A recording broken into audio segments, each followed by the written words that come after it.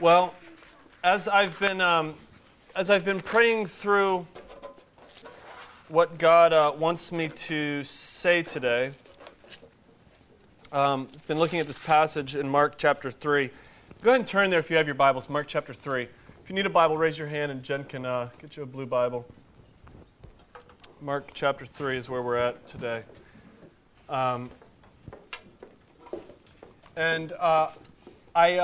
As I've been praying through this, I've got to be honest. I don't know. Some of the things that I feel like God has been speaking to me on and showing me in the Scriptures, and as I just simply read the Gospels, is that there are a lot of false disciples of Jesus Christ. A lot of people that think they're disciples, but they're not. And I've been praying that God would give me the courage to call out true discipleship this morning. Just to begin, I want you to, in your mind, answer this question.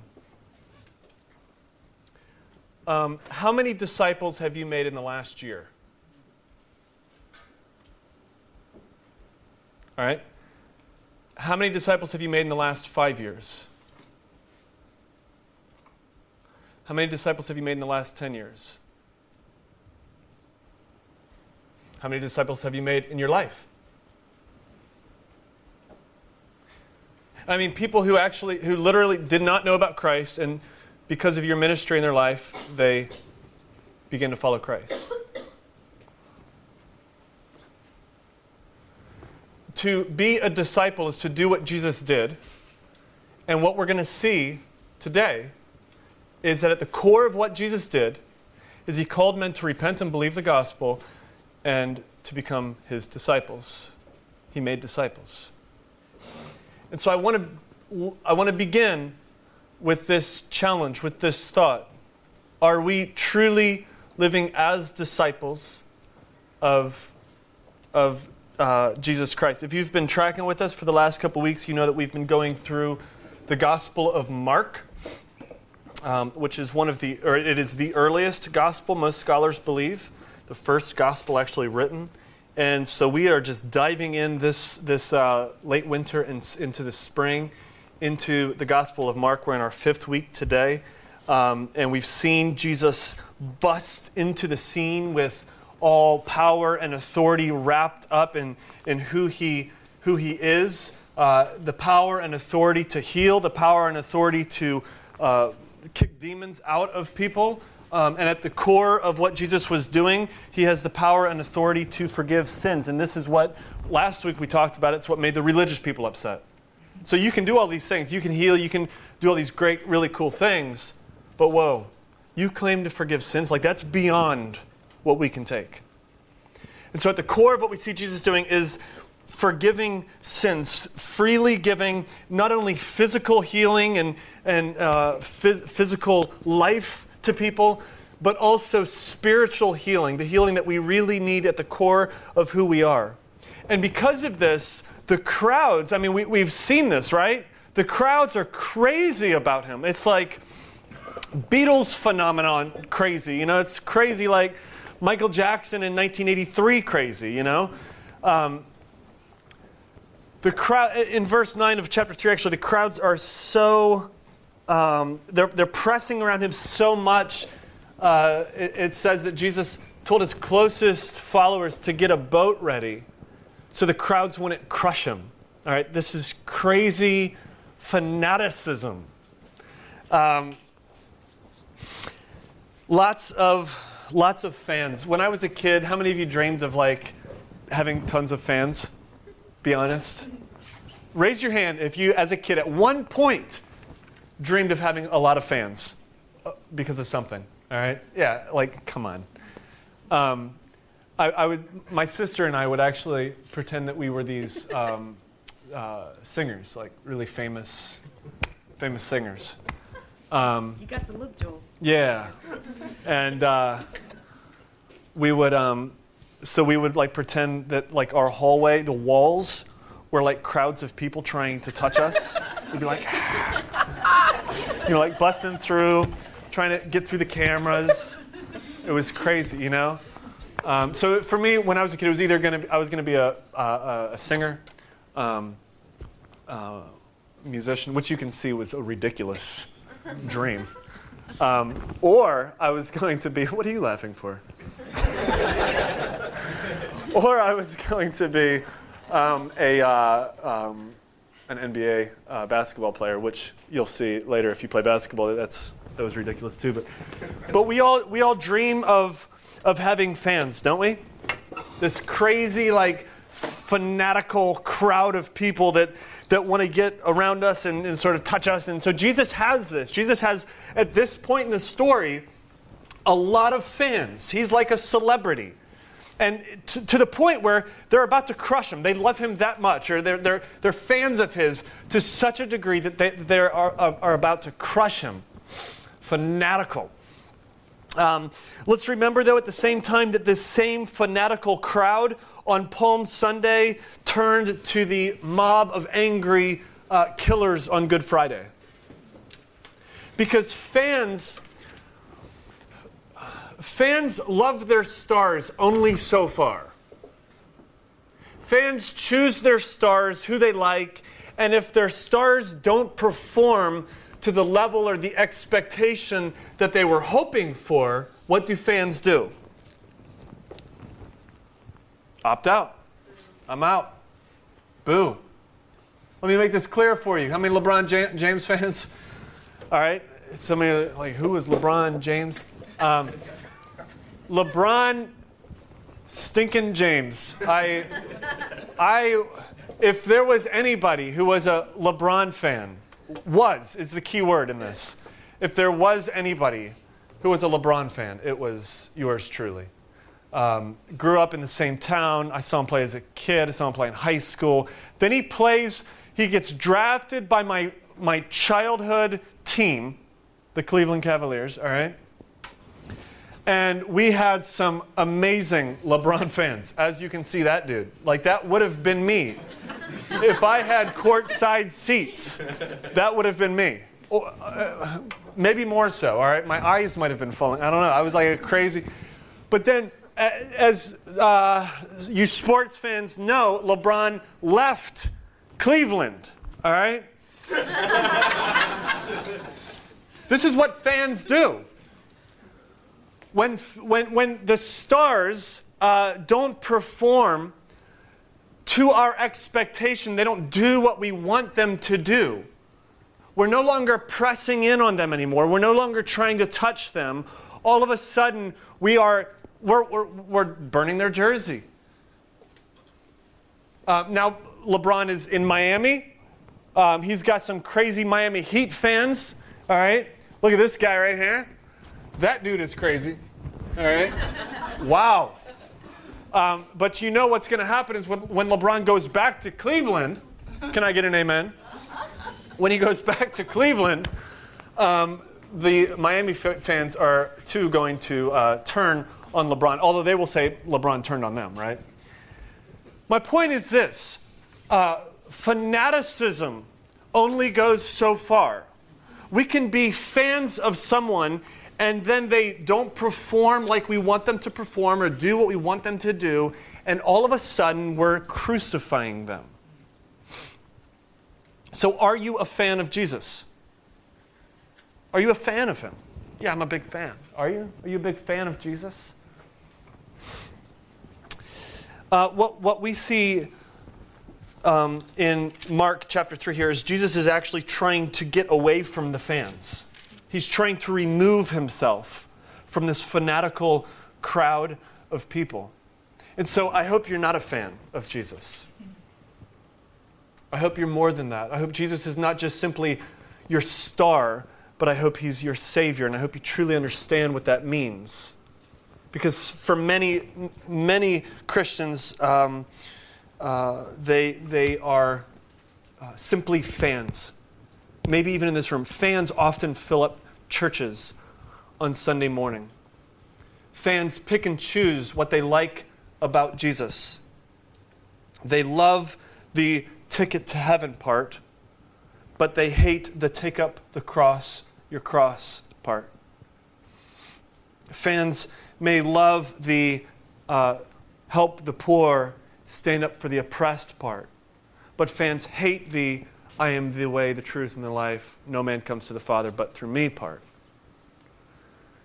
Fans pick and choose what they like about life in Jesus' body, life in the church. They love community, but they may hate the idea of submission to the authority of scriptures or the authority of the local church. They love grace, the concept of grace, and they may hate the idea of discipline. See, fans pick and choose their stars, and they pick and choose what they like about their stars. I like the way he plays, but I don't really care for his personal life. A fan's allowed to do that. But discipleship, on the other hand, is so different from being a fan. It's so very different from fanaticism. Look at verse 13. We're going to dive into this. And actually, before we do this, let me pray. And I just want to ask God to help me this morning.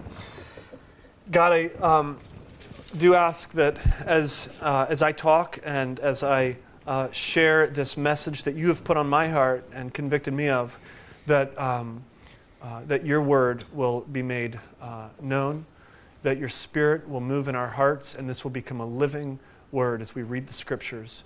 Open them up to us. Help us to understand who you are in a deeper way, and help us to understand who Jesus is and what it means to be a disciple, not a fan. In Jesus' name we pray. Amen. Verse 13 of Mark chapter 3. So he's getting away. You can read the previous verses later today, but he's getting away from the fans. And he went up on the mountain and called, it says, he called to him those whom he desired. And they came. And he appointed 12, whom he also named apostles, so that they might be with him, and he might send them out to preach. Now, the first lie of fanaticism, of Christian fanaticism, is that you choose or chose Christ. See, fanaticism says that you can choose who you want. You could choose Muhammad, you could choose Buddha, you could choose agnosticism, you could choose atheism, skepticism. You can choose what you want. And if you would like to, you can choose Christ. That's the first lie of fanaticism. Is that you, in your own power, because of your intellect, because you were so smart, because you read the Bible in such a great way, that you actually came to the place where you pursued and you grabbed on and said, I'm getting onto this thing. In fact, it's the opposite. This language is very strong here. I was reading a Greek theologian, or a theologian who's an expert in the Greek, and he said that this language, he called to him those whom he desired, is very strong, and it's very Christ-centered, meaning it was Christ's will that these guys become disciples, not necessarily their will. There is no indication that these disciples had any initial feeling or idea that they wanted to follow Jesus before Christ called them. So Christ comes in, and out of all of these fans, he takes these 12 guys and he calls them whoever he wills, apart from their will, and draws them to him. And then the next word is, and he appointed 12. And this word appointed is also a word for called out. Christ didn't come and look at this huge stock of qualified disciples. This big group of people and a lot of, and he didn't go through and say, okay, which ones have the most ability to do what I do? Which ones have the most ability to follow me? Which ones are the powerful ones? Who are the ones that have the greatest potential to be able to make a difference in the world? Instead, he goes and he appoints or calls out discipleship from nothing. And so there was nothing there, and Christ then made something in them. They were not disciples. They were not following him, and Christ turned them into disciples. He did a work in them and drew them to him and called them, made them, appointed them as his disciples. How many disciples were there before Jesus called these 12? 0. 0. There were a lot of fans. There were a lot of fans. And there were 0 disciples. So what we see here is Mark's recollection, his telling us of this moment when Christ went from 0 disciples, true disciples, to 12. And this is how it happened. He found them, called those who he willed, and made them into his disciples. Fans choose their own star. Disciples, on the other hand, are made out of absolutely nothing. Some of you can look at your life like I can and completely testify to that truth. There was nothing there. There was nothing there. And Christ came and moved in my life and called me to be his disciple and turned me into something that wasn't. I think of Paul in Ephesians chapter 2, if you know that verse where he says that we are dead in our trespasses and in our sins. We are dead. Before conversion, before Christ calls us and we come to an understanding of who Jesus is and the Spirit does a work in us, before that, we're dead. Now, what good is a dead person? What can a dead person do? Can a dead person clean themselves? Can a dead person bury themselves? A dead person can do nothing, right? So what could it mean that Paul says before Christ we were dead? It can only mean that we were dead. There's like nothing that the disciples could have done in their own power to find and choose Christ. But Christ did a work in them. It was a miracle that Christ did a work in them and chose these guys to be his disciples. I had the most random conversation with a man just down the street. I was down on the 2100 block of McCullough Street and was met a guy he's an older gentleman. He's actually a deacon in another church in West Baltimore. And we got to chatting about Jesus and about grace and the gospel. And you know how sometimes you just randomly come across people and as you're talking with them, you're like, man, this person knows Jesus. This person really, knows like I know my wife. Like he knows Jesus. Like he walks with Jesus. This is the sense I was getting. And as he's talking about his love for Jesus and the grace of Jesus, his eyes just like well up with tears. And then he says, he was like, one time I didn't understand what was so amazing about grace. The song Amazing Grace. I didn't understand why grace was so amazing. And he said, then Jesus called me. And Jesus saved me. And he said, I look around. And there's like all of these people, he says, who are more qualified than me to follow him. He was like, I used to be hustling the streets. There was nothing within me that was good. And he said, yet he chose me. Before the foundations of the world, he chose me.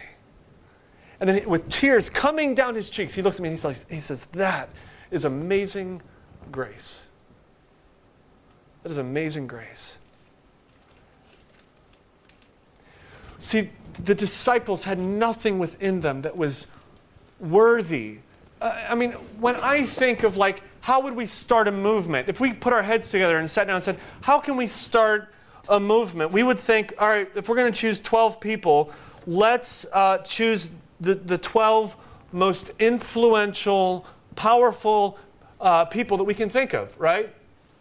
We would get political figures on board. We would get religious figures on board. I mean, this is the way community activists work, right? Jesus comes and he doesn't choose the 12 most influential, most qualified people. He chooses 12 regular dudes who are completely unqualified. Now, I want to actually go through, Mark gives us their names, and I want to go through and have you see them. But before we do that, I want you to see what he called them to do. So in verse 14, he appointed 12, whom he also made apostles, so that they might be with him and he might send them out to preach. So 3 things that they're called to do from Mark here. Number 1, they're to do what? Be with him. He's called these guys into fellowship with him. What else? Preach. To preach and to cast out demons, right? Jesus has called these guys, number 1, to come into a fellowship, to come into a real and actual relationship with him. He's called them to have the same message that Jesus is preaching, this gospel of the kingdom, this good news that Jesus brings. He's now giving this over to his disciples to preach, to take this gospel and to preach it. And he's also giving them power and authority in the spiritual realm. So let's break this down a little bit. Number 1, he's called them into fellowship with him. As I think about this place in Mark, what I find most amazing is that Jesus called anybody at all into fellowship with him. I mean, isn't that amazing? Let's just let that sit with you for a little bit. He called these people he didn't just direct them as their boss. He didn't just give them a list of things to do and say, hey, you're going to be part of my thing, my organization, and we're going to take over the world. But he literally the first thing he did was like, be my friends. I'm a friend of God, right? I'm calling you into fellowship. Just be with me. Just sit with me. Just come alongside and walk with me. Eat with me. He called these guys who were nothing, no qualifications. He called them into relationship with him. Real people, real committed fellowship. He didn't just figuratively save faceless individuals and call them into like a metaphorical community. But he called real faces, real individuals, and he called them into real committed relational community with him and with one another. To where it actually gives us their names. He writes their names down. Let's read them. He appointed the 12. I want to read their names. Simon, to whom he gave the name Peter. James, the son of Zebedee, and John, the brother of James, to whom he gave the name Boanerges, that is, sons of thunder. Andrew and Philip and Bartholomew and Matthew and Thomas and James, the son of Alphaeus, and Thaddeus and Simon the Zealot, and Judas Iscariot, who betrayed him, by the way. Lest we be too quick to sort of venerate these guys and say these were like the elite that Jesus found, and these were like regular, average people. Peter, James, John, and Andrew were, what was their trade? Fishermen. All right, we don't know some of the trade. They might have more of them may have been fishermen. We know for sure that these 4 guys were fishermen, like just blue collar fishermen. Peter actually denied Jesus later on when things got tough. Matthew was what? A tax collector. And last week we found out the tax collectors were what? Crooks, sinners. Right. So Jesus called a sinner, someone who was unclean, to be part of his fellowship. Thomas became a doubter. Judas, we know, ended up betraying Jesus. This is a side note, but how interesting is it that Jesus, in his foreknowledge, selected a guy to come into his midst who would betray him? Isn't that interesting? So let us not be shocked when we are betrayed by a friend. That's a little side note. A pastor friend of mine was betrayed big time. Betrayed big time. And it's crushed him. One of his closest allies. And he said to me, he was like, Jesus was betrayed once. That's all he could take. Like, that's true. But Jesus was betrayed by one of his closest. All right? These guys, though, were just regular. They were not like these 12 most powerful figures if we were to think through just world standards of how you start a movement or how you get things going. He didn't go and do things in that fashion. He didn't find the most influential people. This is the way we think, right? This is the way I think. Like, man, if I could get this person to come be part of our church, like, man, just imagine what we could do then. If I could get this person to come over here, if we could get this person to do this in the community, like we could do some phenomenal, like we think in terms of influence and power and prestige and who has these things, who's influential. This kind of stuff doesn't matter to Jesus. It doesn't, power and prestige, influence, all of that, these terms that we come up with as humans, it doesn't matter to Jesus. He finds these guys who, according to world standard, would be known as losers. Everybody say losers. That's what they would have been. He did not call the righteous. He called a tax collector, a sinner, someone who was bringing condemnation on Jesus. He didn't call the religious leaders or leaders in general. He called blue-collar, high school dropout fishermen. There was nothing in them, in and of themselves, that was beautiful or noteworthy or attractive. Jesus, as the song says, makes beautiful things out of dust, right? He makes beautiful things out of absolutely nothing. And so he takes these guys, these unworthy, not so beautiful, not so attractive, not so successful 12 dudes, and he calls them, first thing, into fellowship, into relationship with him. And then he says that they may preach the gospel of Jesus Christ, the good news of the kingdom of God, that they may preach that. That's what these disciples are to be doing.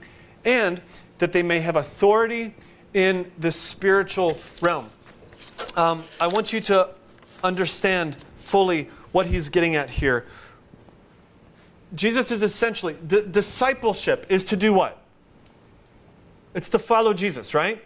Discipleship of Jesus is to follow Jesus and to become more and more like Jesus. And so he's calling these guys to do what he does. And at the core of what Jesus is doing is preaching the good news of the kingdom. And so these guys then are being called to preach the gospel, to tell actual people, not figuratively speaking or metaphorically speaking, but to literally tell actual faces, names, people about the good news of the kingdom, that the kingdom of God, the reign of God is at hand. It's among us, and we have access to it through Jesus. We were once dead in our sins. We had nothing. Our sins were not just simply bad things that we've done. Like we typically think of sins as just bad things. Sins are not just bad things. Sins are they are offenses against this eternally righteous God. And not only do we commit sins, but the Bible says that we are sinners, which means that we are eternally an offense to this righteous God. Yet this God, this righteous God, loved us so much that he sent his Son into the world to live the life that we could never live, to die the death on our behalf, and to raise, giving us new life. That is good news, is it not? And so Jesus then, as disciples, he says, "Look, this is what you have fellowship with me, and you preach this. You take this good news, and you tell people about me, about what's going on here, about this event, about this thing that's happening, about this love that God has for us, about the kingdom of God, which is at hand." If Jesus made you a disciple, then what are you to do? If Jesus made you a disciple, and discipleship means that you follow Jesus and do what Jesus does, Well, then if Jesus turns the other cheek, you're to do what? Turn the other cheek. If Jesus extends care and love to the outcast, to the hurting, to the broken, you're to do what? Extend love. I know that's wordy. Extend love and care to the outcast, the hurting, and the broken. If Jesus has made you a disciple, and a disciple follows Jesus, and at the core of what Jesus does is Jesus makes disciples, and you're not making disciples, then you might not be a disciple. If Jesus has called us to make disciples, and what a disciple does is they follow Jesus, and Jesus, at the core of what he does, is call men to repent and believe the gospel and make disciples, and we're to follow that, and we're not making disciples, we have to question. We might not be a disciple. I would agree with Charles Spurgeon, who said this. He said, every Christian here is either a missionary or an imposter. Recollect that. You either try to spread abroad the kingdom of Christ, or else you do not love him at all. It cannot be that there is just a high appreciation of Jesus and a totally silent tongue about him. But that man who says, I believe in Jesus, but does not think enough of Jesus ever to tell another about him by mouth or pen or tract, is an imposter. Are you a disciple of Jesus, or are you merely a fan of his? You're on his fan page. You get his fan mail. You go to his events. You wear his t-shirts. Are you a disciple, or are you merely a fan? Fans will go to church. Fans will give money to church. Fans will do some awesome things in the community. They'll do some really cool ministries, some social things, and wow us. But see, fans are totally different than disciples. Fans will run when Jesus doesn't come through for them, when things get hard. But a disciple, on the other hand, is someone who has been transformed, completely transformed, not from the outside in like a fan, but from the inside out. They are transformed individuals.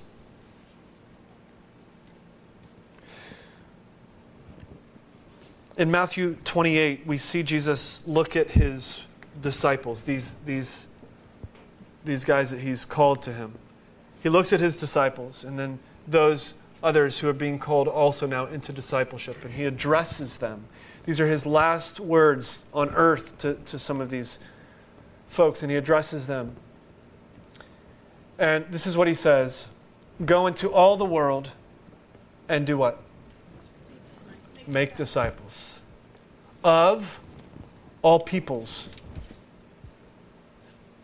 That word nations is better translated peoples, which makes sense in a multicultural society, doesn't it?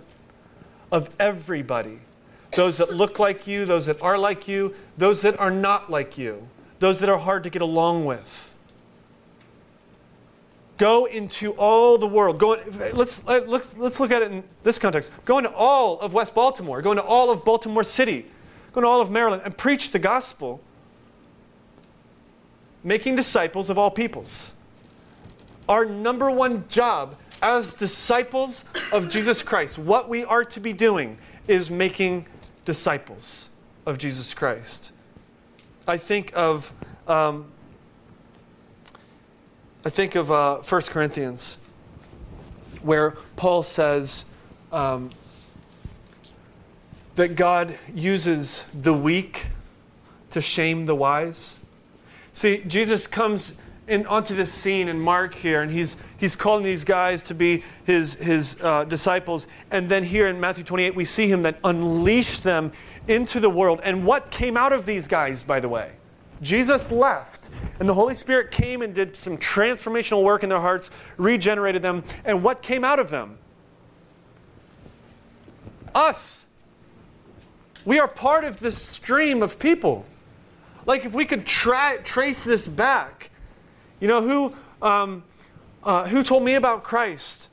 Who told them about Christ? Who told them about Christ? And we keep tracing this back, all these different streams. We're going to find that somebody came across a mountain and somebody crossed a desert and somebody crossed a sea. And we're going to trace it back all the way to Jerusalem where there are these 12 guys standing there. And Jesus says, go into all of the world and make disciples of all peoples. And as one preacher I heard, he said, and by the way, he said this to 12 bigot Jews.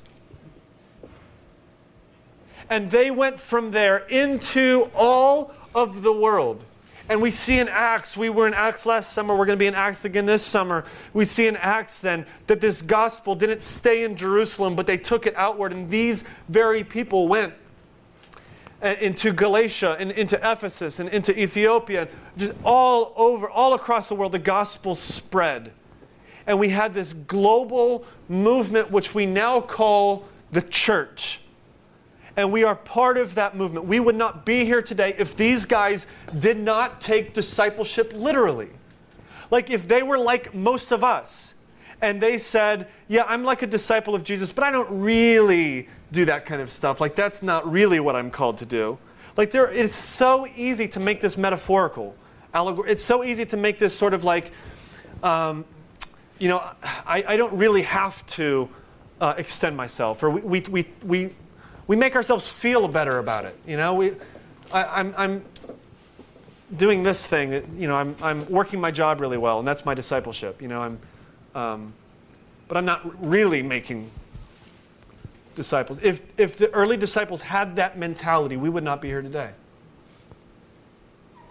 But they actually believed that they're to do what Jesus did, and they're to make disciples. Now, let me say this at the same time. Here's the beauty of this. I was speaking with a couple friend of ours, Jess and I were, 2 years ago maybe. And they are, I would say, probably agnostics.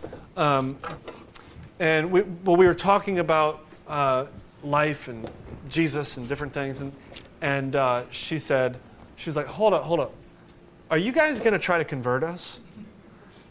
And my response was, no, I'm not.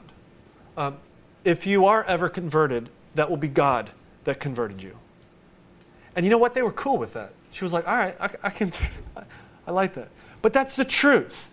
See, it's not, as we go out and make disciples, it is not our job to convert. It is our job to simply proclaim the gospel of Jesus Christ, the good news of Jesus Christ. And Christ calls disciples and makes disciples, does something in us where we were dead, we are now alive. And he uses these 12 guys, this church, not the famous religious leaders, whatever. He uses the weak. He uses the weak. I think of Paul in the next letter that he wrote to the Corinthians, in 2 Corinthians. Paul says, if I'm going to boast at all, if I have anything to boast about, I'm not going to boast about the good things that I've done or who I am. If I have anything to boast about, he says, I'm going to boast in my weaknesses. I'm going to boast there. Because that's where the power of Christ is seen. See, Jesus uses losers. He uses the weak to shame the wise. He uses the weak. He's used the weak to begin this global thing we now call the church. And he can and will use you. I mean, even in our own context here, I remember like 2 years ago or so, right about probably almost exactly 2 years ago. I just remember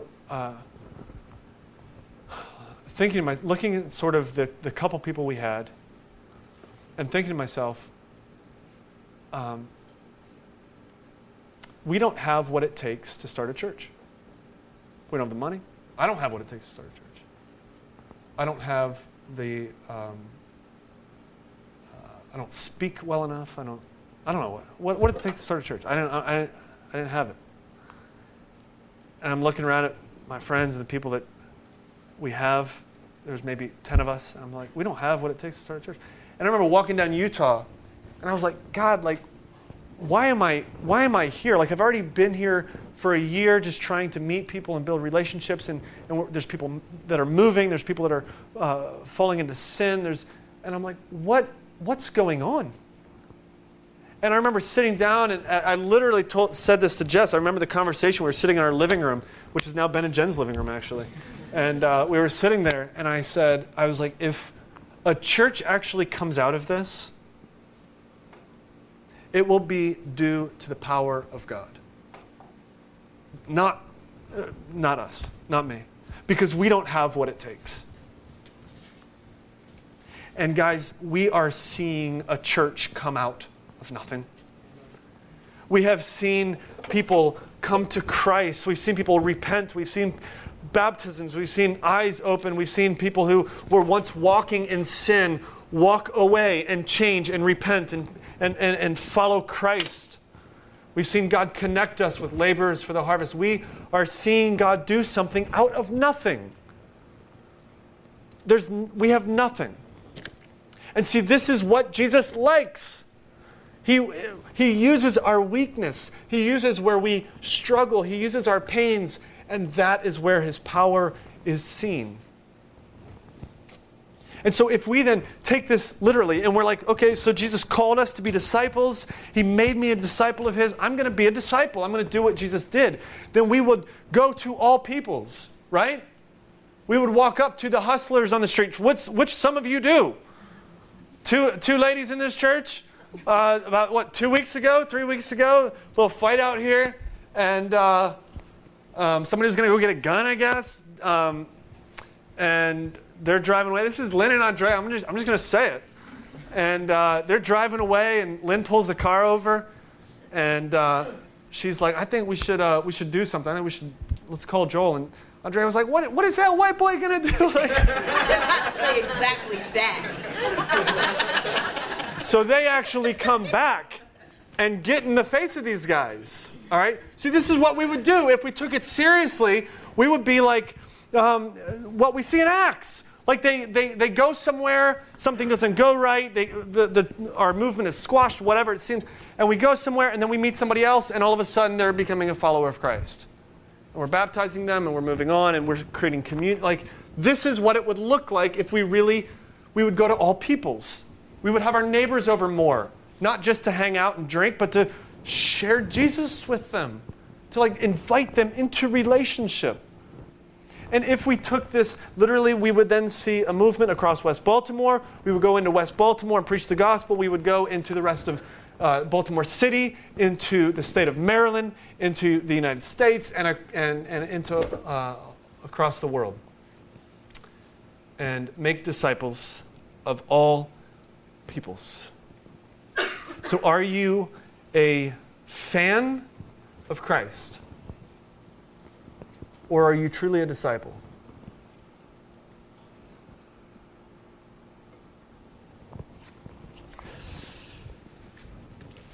Let's go ahead and close in some prayer here.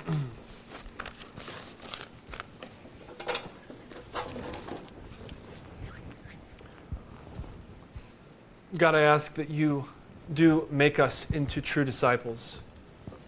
That we're not comfortable with simply being fans. That we don't settle for living life like anybody else would live it, yet we just go to church on Sundays or give some of our money away or whatever that might be. But that we are part of this global gospel movement of people who are called. They were dead and you did something in them and they're called into discipleship and then called to make more disciples. And we want to be part of that. Every one of us, not just me as the pastor, but every single person. That's what we're here for. And that is our central job as a church. And so we ask that you do the work in us that needs to happen so that we can be a part of this movement. And it's in Jesus' name we pray. Amen.